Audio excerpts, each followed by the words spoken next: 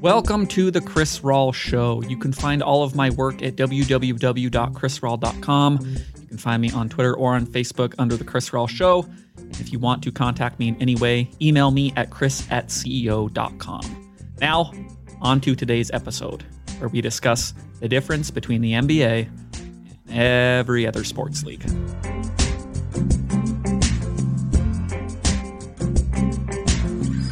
A major requirement for keeping me tuned in as a viewer is that I need to know the creators care.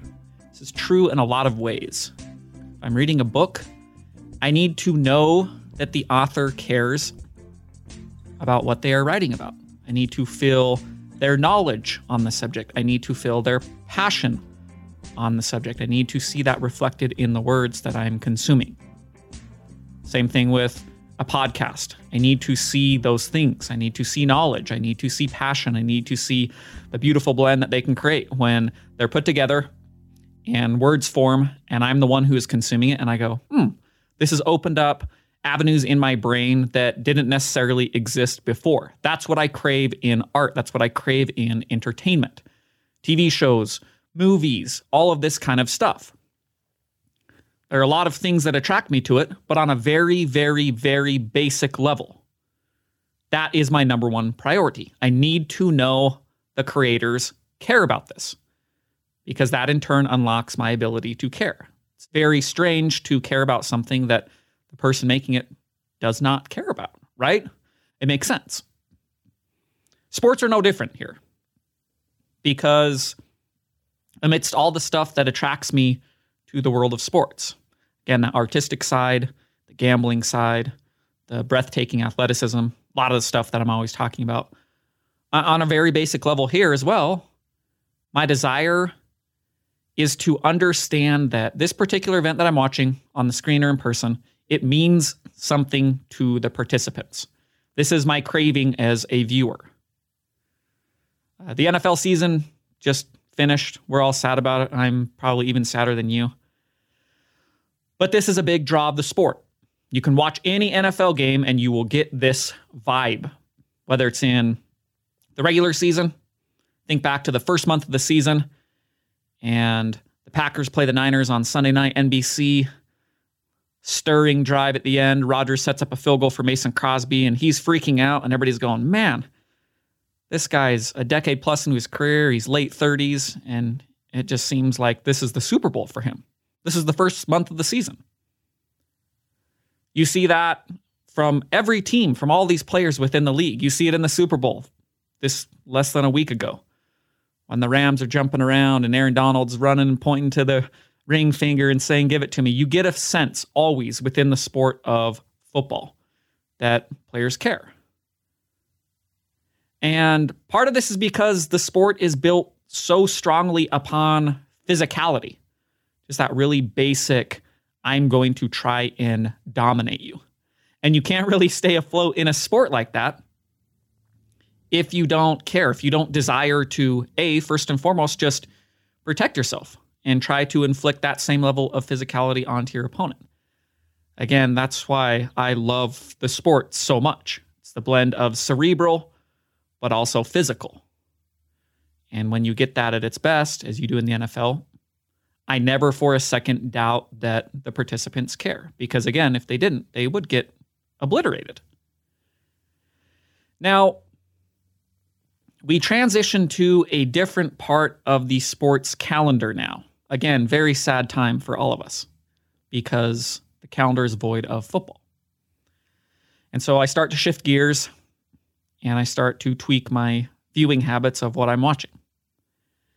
And as I do that, I think strongly about this particular idea that is tied into my own viewing desires and what attracts me as said viewer. It's that question. Who cares about the sport they are participating in? Game in, game out. Who is caring? So, much like the NFL, this is a big draw for me to the sport of hockey, the NHL. Because you can watch any game and you do not doubt whether the participants care about said hockey game. Earlier this week, fantastic doubleheader on TNT. Panthers and the Hurricanes lead into the Avalanche and the Knights. It's 4 of the 6 best teams in hockey. And it's the regular season. It's February. In the grand scheme of things, these games really don't mean anything. But as a viewer, both these games are electric because I'm watching them and they're fast and they're physical, and never for a second am I doubting that their participants care. Very important thing for me. You get that in the regular season. You especially get that in the playoffs. Part of why I will put the Stanley Cup playoffs up against anything in any sport, NFL and college football included, my 2 favorites. Because this particular idea is threaded into the DNA of the sport of hockey, that you sacrifice anything and everything to win a Stanley Cup. It's a basic level of entering into the NHL. Much like on the viewer side, basic thing for me is, hey, I just want to know that people will care. And that makes me care because I can watch this and I get a sense that this game means something. You can see that reflected in a million examples throughout the history of this sport. Just this season for my team, the Colorado Avalanche, Nathan MacKinnon gets his face fractured on a crazy play against the Bruins, and he's back in less than 2 weeks, something that would probably, A, kill me, but B, if I survived, I wouldn't be playing hockey again. I'd be curled up in a ball and just thinking about the non-contact sports I can play. And instead, he's back on the ice in less than 2 weeks, and he's flying around the ice and setting up goals against the Knights. And I just go, why is this guy rushing back from a destroyed face to just play in the regular season? It's because hockey players care. Last time the Avalanche won the Stanley Cup, 2001, their star player, Peter Forsberg, my favorite hockey player of all time, he essentially donates his spleen in their second-round playoff series against the LA Kings that goes 7 games. He gets it ruptured, I believe, in Game 5, and it gets stretched out to Game 7, and the Avs end up winning Game 7 to advance to the Western Conference Finals against the Blues, and they have to have emergency surgery to remove his ruptured spleen. And they're like, you're kind of lucky. This could have been fatal, which is freaky. At the same time, it builds into the lore of the sport. Just these players care immensely. And again, there's plenty of examples of this. I'm sure all of you who listen, who watch hockey and follow your own favorite teams, you could pull a million examples like this out of a hat. Whether from the regular season, stuff that's just forgotten or not even known by casual random viewers of hockey, or whether in the playoffs when people are playing on broken legs and ruptured shoulders and all this kind of stuff. That's reflected when I watch. Again, in the regular season and in the playoffs. That's important that it's happening on both of these levels. That's the number one reason that I love this sport. So another sport that we're starting to see heat up, and we're about a month away from its climax. College basketball, which I've been watching more than I usually do over the last few weeks. And the play, strictly from a basketball perspective, is never the finest. I think that's kind of why my viewing tastes over time have shifted in certain areas. What I loved before, maybe I don't now, and what I didn't as much before, I love now. But college basketball I used to follow as closely as possible back in my teenage years. And I think that as I grew older, the quality of the play stood out to me to where I said, I still like this, but I'll just kind of tune in when it's March Madness and ride that roller coaster, and it's really fun. But I don't feel compelled to watch the night in, night out stuff that I did in my youth, when I'd watch December games and January games and the Big Monday and all that kind of stuff. But as I'm revisiting college basketball with a month and change to go before March Madness, one thing has been sticking out to me. Maybe, again, tastes are changing and I'm starting to value different things than I did in the past because I've enjoyed it. And the thing that has been sticking out is much like in the NFL and college football and the NHL. I get a sense that the players care about playing basketball and about trying to win. Now, that's the biggest draw of March Madness. You know, it's a single elimination tournament between 68 teams now that we know are going to scratch and claw like hell to try and win. But you also see that reflected over this last week as I'm watching a game like Villanova Providence. Pretty high quality basketball game, but just scrappy as hell, and everybody was there to try and win that game. Or as I'm watching Baylor Texas Tech, another game between ranked teams that just all 10 players on the court at all times. Everybody who's in the crowd, everybody who's participating in the atmosphere of this particular game, you got a sense. Everybody here cares. Now, this is the sign of a good sport to me. One that is worth following from start to finish. Again, that's important to remember, from start to finish.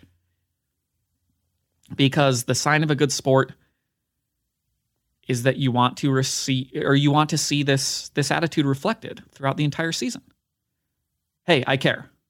And because I care, you should care. Again, it's why the NFL is king and college football is right behind it. And it's also why, as we shift viewing habits, because those sports are gone, it's why the NHL and college basketball have a leg up over the other sport that is currently taking place, the NBA. So I'll preface everything I'm about to say by acknowledging two things. Number one, I've been an NBA fan my whole life. And number two, I'm always fascinated by how my viewing habits shift gears as time goes on. And I'm at kind of a crossroads right now as I bounce in and out of NBA games. And I've really started over the last couple years, and really, I'm feeling it greatly this year. I've just started to feel my interest wane. A sport that I used to follow from the start of the season as closely as I could till the end. I don't feel that need or desire as much as I used to. And I want to speak about that. Because the NBA and basketball as a sport, those are two things that I care about. But I also believe that this league in particular could be infinitely better in this area that I keep talking about. Creating a product that its own participants care about from season start to season's end, which in turn unlocks that best possible viewing product for me, the viewer, for you, the viewer. Now, there's been a lot of stuff that has kind of gone into this, and I can only speak about my own personal thoughts and beliefs and feelings as my NBA fandom has stretched out over the course of 30-odd years. And it might be different from you, how you felt before, how you feel now. You might agree or disagree with certain stuff I'm saying. But I want to kind of go through what I think has occurred and where we stand now, currently, as a league and as viewers here sitting, wanting or not wanting to watch the league. Now, there's been some big factors that have kind of diminished the on-court product, especially throughout the course of the regular season, as we're seeking this holy grail of, I want you to care from the start of the season to the end, because viewers are going to love that. Load management, that's been a big thing. Big controversial thing that has really taken off over the last decade plus. And at first I didn't really care about it. And as it's kind of swamped over the league, I've started to care more about it because I want to watch the best players play. And I just don't like that I can't do that during the course of the regular season, especially during the dog days of the season when football's done and we're into February and March Madness hasn't hit. And I'm going, give me something to tune into on a random Wednesday night or a Monday night or whatever. And I see a game and I go, oh, sweet. Yeah, this should be a reasonable NBA game. And then I tune in and, oh, Joel Embiid's sitting and Jason Tatum's sitting, or LeBron's out because his knee's feeling a little old. And, oh, we'll just, go down the list. Luka's sitting out tonight because he ate too much Cafe Rio last night. Who the hell knows why anybody's sitting out? The main point is they are. Within the last couple of years, COVID has obviously thrown a big monkey wrench into this particular idea as well of, hey, how can we have the best possible on-court product? And that's been unavoidable. A pandemic has swept over the world, and COVID protocol has been put into place by the NBA. And so now we've had large portions of the season, especially this year, about 2 months ago or so, where just rosters are getting decimated because everybody's got to go into COVID protocol. And now you're having these G League teams show up. And again, this is unavoidable, but it's just another thing in this ingredient blend, so to speak, where I'm going, that sucks, but there's really no incentive for me at this point to watch the Utah Jazz G League team come and play the Dallas Mavericks G League team. It's just not something that I'm interested in doing. I don't watch minor league sports. I don't care to. I want to watch the best players play every night. And if that's not happening, I need further incentives to be able to watch. So COVID, hopefully we're going to come to a resolution with that sooner rather than later. But the issues outside of that, they're still going to remain. Load management, getting best players to play, period, getting them to care. Because as we've seen with a lot of stars in the league, even when they're playing, sometimes you just get a really, really intense feeling that, they don't really care about this game that they're playing in. It's mid-January or early December, and James Harden's out there, and he's just kind of coasting through this regular season game that to him doesn't mean anything. Which in turn, as a viewer, I go, well, why would I care about this game then? Now, the biggest issue, one that I've spoken to in the past, one that I will speak to again, and one that has become ingrained in the DNA of the NBA. Very different from the DNA of the NHL. Is that tanking is okay. That's really risen, again, over the last decade plus, I would say. Whether it's the process Sixers, whether it's the current state of the Oklahoma City Thunder, who have somehow managed to draft 3 NBA MVPs and trade them all away and stockpile all these draft picks, and they're patting themselves on the back. And I'm going, okay, that's cool, but I don't get it. Shouldn't you want to just try and retain these MVPs that you had? Isn't the point to get MVPs and then try and win championships with them? I don't know. But it's just this idea that a lot of teams have embraced, that the grass is always greener 5 years down the road. So we don't care if we punt on this season. We don't care if we punt on the next 3 years or 5 years. We're willing to be as bad as possible, stockpile assets, draft picks, trade away anybody on our roster who we think is good to stockpile more of that. And then we can build up this war chest. And then 5 years down the road, we'll be in perfect position to build up a championship level team. So this has become very bothersome to me as time has gone on as a viewer. And my qualms with it is that I don't really think the NBA as an organization actually cares that tanking has become part of the DNA of the sport. They pay lip service to it. They say they do. And they've taken half measures, I would say, in certain instances. And some, I think, are good steps. The play-in tournament, I would say, qualifies as that. It's not a full measure, but it's a half measure. And I think it's incentivized teams that in the past would just punt on the season by January to try and fight tooth and nail for the 10 spot or the 9 spot.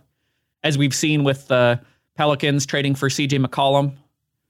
And now I think they're in the 11 seed, I want to say, in the Western Conference, or the Sacramento Kings, who just, they are a clown car of an organization and everybody's stuffed in it and honking each other's noses. But still, they're trading for Domantas Sabonis at the trade deadline and saying, we're going all in, even though we're the 13 seed at this point in time, to try and get that 10 seed.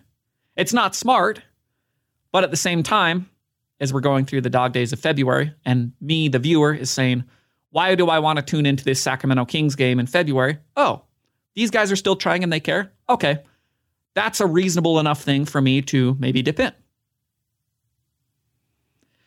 So now we get to the biggest story so far of the NBA season, which fittingly is not on the court. It's the trade of James Harden and Ben Simmons. And I think it's interesting to examine through this lens.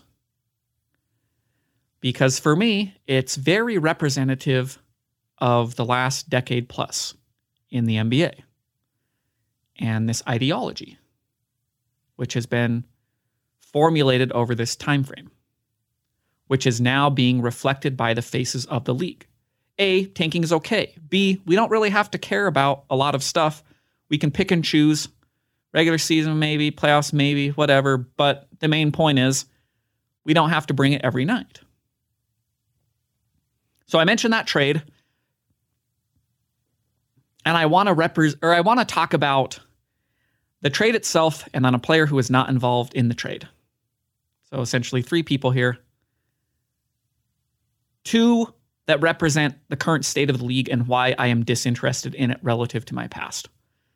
And 1 who represents kind of the salve to the wound, the exception to the rule, the person that I point to and say, wait, why can you not channel more of that?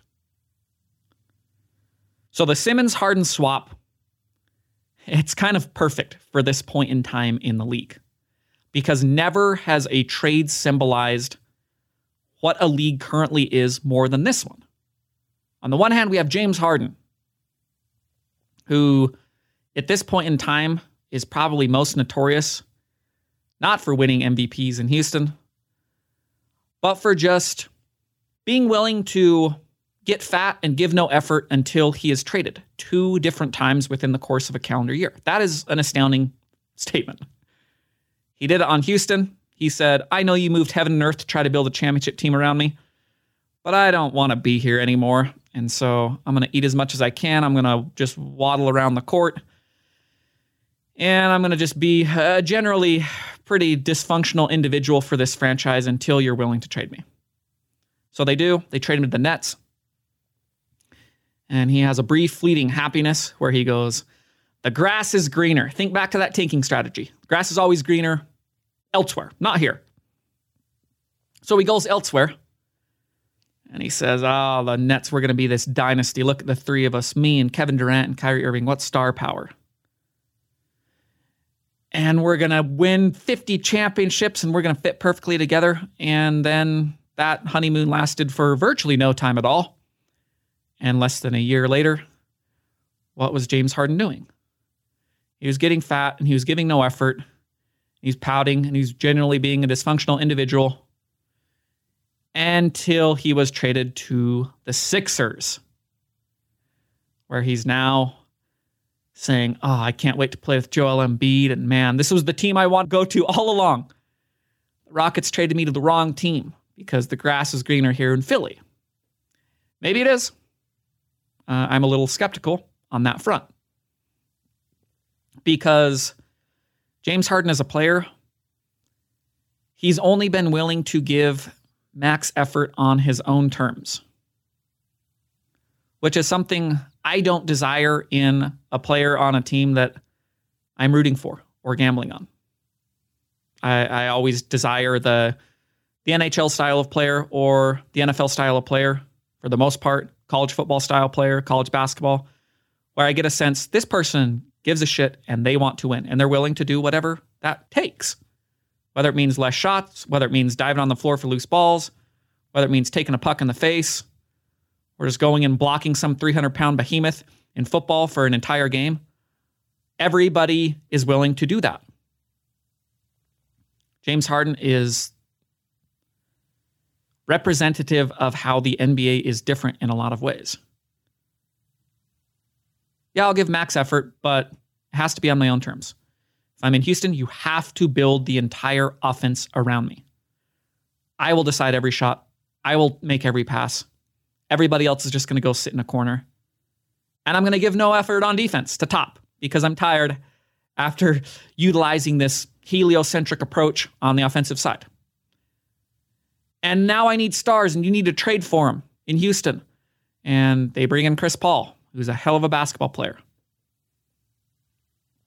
And the closest they ever came to winning an NBA championship was with Chris Paul, when they took the Kevin Durant Golden State Warriors to 7th game of the Western Conference Finals. And in that series, Houston takes a 3-2 lead And Chris Paul's hamstring pops at the end of Game 5, and he's out for Game 6 and Game 7. They end up losing. That offseason, James Harden's not happy because it's James Harden, and he wants to do things on his own terms.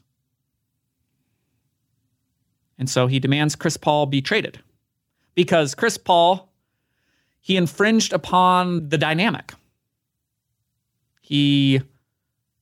Sometimes Chris Paul might need the ball because he's the best point guard of the last 20 years. And James Harden didn't like that Chris Paul tried to hold him accountable for being a lazy ass and for just bitching refs all the time and wandering around on defense and not carrying every other game. So Chris Paul's shuttled out the door and they bring in Russell Westbrook, and then I don't like him either, so I want to get out of here. Just trade me. All of this stuff, it's the physical embodiment of the NBA's tanking strategy, developed over the course of the last decade plus. The idea that I will not try until I get what I want. Organizationally, let's just be the process Sixers. Let's be the Thunder. We can just be as bad as we want, get draft picks, fine, who cares? The NBA doesn't. James Harden, same thing. Things aren't going well here, even though, again, Houston moved heaven and earth to try and help me win a championship. Just pump me somewhere else. Take me to the Nets. Oh, not pleased here? Pump me somewhere else. I'm just not going to try until I get that. So this is the nexus of my issue as a viewer with the sport currently, because I can't respect that. I don't desire to watch that take place, more importantly. Your individual decisions, they're your own. Great. Go and do them. But when I'm picking and choosing what I in particular want to consume, I need the thing that I talked about at the start of the show. In books, in TV shows, in movies, in any work of art or entertainment, I need to know the creators care. Now, this, in my opinion, is the number one thing that the NBA should be searching for. And instead, we have faces of the league who embody what, as an organization, the NBA has allowed. And in my opinion, just turned a blind eye and by doing that, encouraged. Just tank. Just don't give a shit until you get what you want. Ben Simmons, the other side of the trade, it's not much better than what Harden was doing. It's the same vein. His feelings were hurt in Philly because he doesn't know how to shoot and he doesn't know how to shoot free throws. And he seems generally unwilling to improve in those areas. We haven't seen even a sliver of improvement in his ability to shoot jumpers or to shoot free throws. And that really hamstrings a team come playoff time. Because when you know that, you feel very comfortable funneling the ball into his hands. And then when that occurs, he looks like a deer in the headlights. And he has the famous play against the Hawks in Game 7 where he can just easily dunk it, and he goes, no, I don't know what to do here. And he just passes. So his feelings are hurt in Philadelphia, and so he adopts the Harden strategy. Just, I'm not going to show my face until you trade me. I don't want to be here. Granted, your guys' critiques of me are completely valid if you're trying to win.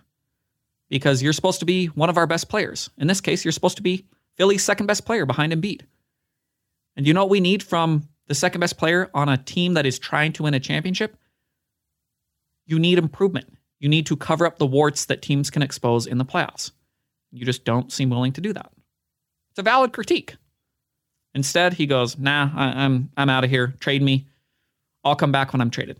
Now we see him back on the Nets bench, and he's happy. He's having a grand old time. He's saying, I'm getting ready, ramping it up. I'm ready to go. So now I go back to being the viewer, and I go, how is this stuff good for the league? On an individual level, as we've seen within the Harden-Simmons trade dynamic, or organizationally, on a team-by-team basis and overarching umbrella of the league. How is this good? How is this appealing to viewers? Do all of these entities really love this style of drama so much? This Real Housewives, Bachelor-style off-court stuff? Do they really love this so much that they're willing to punt the on-court product for large portions of the season? It seems like they are. Me, as the viewer who just wants to watch basketball and doesn't necessarily care about what Kyrie Irving is doing on his Instagram live feed, I go, I don't get it. This is a turnoff to me as I try to watch a sport. You can have all that stuff going on around it. That's fine. I don't care. But at its core, the NBA is the National Basketball Association. And I want to watch a sport where I know that players care about the craft that they are paid millions of dollars to do. Seems reasonable. But as it turns out, it feels increasingly unreasonable by the day. Now, I mentioned a player earlier, and this is who I'm going to wrap up with. Chris Paul, guy who was traded to play with James Harden and then was banished because he cared, actually. And Chris Paul, he has his own eccentricities, is probably the nicest way to describe them. The flopping, the bitching, all that kind of stuff. Just, I don't like it, but again, it's part of the DNA of the NBA now. Everybody does it. It's not enjoyable. But from a competitive standpoint, Chris Paul is everything that I want the NBA to be as a viewer. And I'll make a quick note that it's notable that Chris Paul's attitude sticks out like a sore thumb. People are always praising him in NBA circles. Man, look at how much this guy cares, drags his team. He's always there night in, night out. It's notable that this sticks out because in any other sport, it would fit amongst many other like-minded individuals. Pick the NFL, pick college football or basketball, pick the NHL. And Chris Paul would be one of many competitors who I watch on a February night and say, ooh, that guy gives a shit. And this is actually kind of fun to watch, even though this game doesn't really mean anything. So I got some money on it, or I don't, but I can watch it and enjoy it because I know that Chris Paul is always out there caring. Again, it's strange to note that in the NBA, somebody who wants to win above all else and is willing to sacrifice every night, regular season or playoffs, in order to try and obtain that is an outlier. It is notable to look at that. I'll point at what I think is the defining season of Chris Paul's career, as the NBA hopefully searches for the antidote for this era they've entered into. It's not the finest statistical season of his career by any means. It's not the finest season of his career from a team success standpoint. But for me, the defining season of Chris Paul's career is the 2019-2020 NBA season. It's when he's traded. He's banished from Houston because he told James Harden, what the hell? What's going on here? And he's traded to Oklahoma City in a truly astounding trade in retrospect because Houston shipped alongside Chris Paul 2 first-round picks and 2 second-round pick swaps for Russell Westbrook. Truly astounding in retrospect, but that's a whole other story. Again, this is because James Harden didn't want him there. The grass is always greener. Ship Chris Paul out. Russell Westbrook, he'll be great by me. Oh, wait, a year later? No, he's not. He's just bad at basketball, and he only wants to win on his own terms. And as it turns out, that's a problem when you have 2 people fighting for the ball with that exact same mindset as we saw in Houston. But back to Oklahoma City. They're supposed to be atrocious. A lot of people think they're going to be tanking. Their Vegas win total at the start of the season is set at 32. And everybody, I remember this vividly, is hammering the under because they go, Oklahoma City, it's in their best interest to tank. They've shown the willingness to do that in the past. Chris Paul is not going to want to play there. He's an aging star. They're going to trade him, and that win total should be even lower because they're going to win 18 games. Once he's off this roster, are you kidding me? And everybody was wrong. The Thunder end up winning 44 games, exceed their Vegas win total by 12, a total that everybody already thought was crazily high. Make the playoffs is, I believe, a 5 seed. And it's all because Chris Paul takes the reins. And he says, all right, this young team, there's nobody here. I'm a dude who can't flick this switch off. Chris Paul, for all of his eccentricities, is a competitor. So he's an aging star, and he brings it to Oklahoma City. And he says, step in line, and I'll show you guys how to play basketball every night, and I'll show you how to give a shit. And nothing in the NBA over the last decade will ever showcase my desire as a viewer more than Chris Paul's 2019-2020 season. A dude who truly gives a shit at all times, and if he's on the court, he is trying to win. That was that season. Oklahoma City throws him a bone afterwards. They say, thank you, this was kind of incredible. Cool story. We're going to trade you to Phoenix. They're a bunch of young, talented individuals, but they've never won at any level, and we don't know if they can. And he's completely changed the scope of Phoenix's franchise by bringing the same attitude, the same desire, the same competitiveness. We've seen that. That team, from an emotional perspective, is the embodiment of Chris Paul. It's how they make the NBA Finals last year. It's how they have the best record in basketball this year. And it all goes back to that 2020 Oklahoma City season. And I look at that and I say, as a question to the league, as a question to viewers of the league, is there any other star in the NBA that would have done the same thing in this situation? And I honestly don't think there is. I don't think there is one star in the NBA that, if you put them in that situation, would have said, all right, I'm not going to demand a trade. I'm going to come and grind it out every night in December or January or March, even though there's not a lot of talent on this team. And as an organization, I'm not sure if we're tanking or not, but I'm not personally. And so let's go. Especially in Chris Paul's specific situation.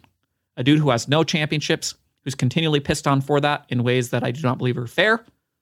A dude who's nearing the tail end of his career at this point in time.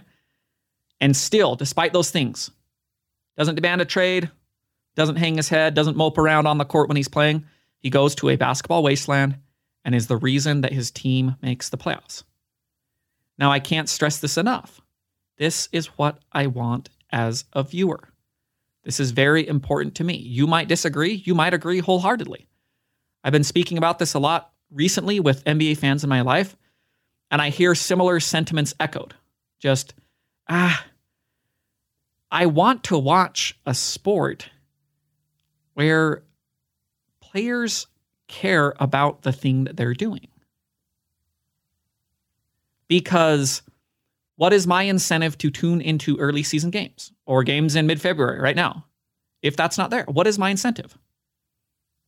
Do I want to watch Fat James Harden waddle around the court and fake a hamstring injury? No, probably not. Do I want to watch Ben Simmons hide in a layer somewhere while less talented players take his place? Not really. Not that interesting to me.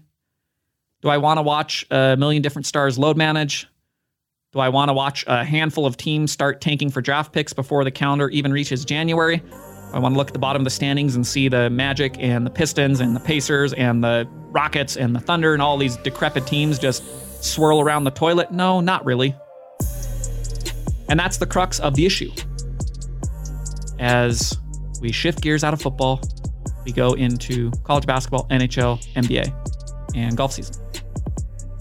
And I say, this is a problem. I honestly think this is a problem. And I'm kind of shocked that I don't get a sense that the NBA as an organization cares. Because I say, this should be the number one thing on the NBA's plate. Just whatever you need to do, go and find a way to mirror what other sports have in spades. Players and teams who give a shit throughout the regular season and the playoffs, from start to end. That is important.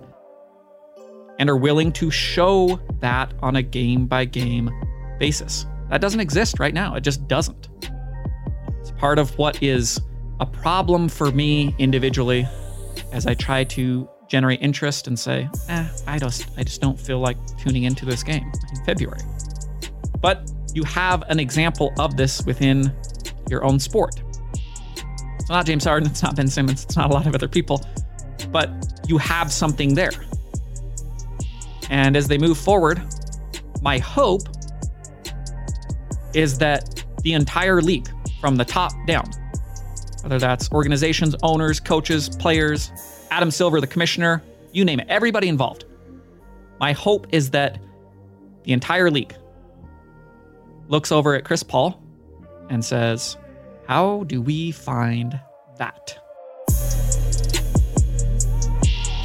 Thank you for listening. This podcast is produced by Weston Tanner. Reminder, please subscribe and download to The Chris Rawl Show, and on whatever app you listen to it on, rate it 5 stars and give it a review. Thank you and peace.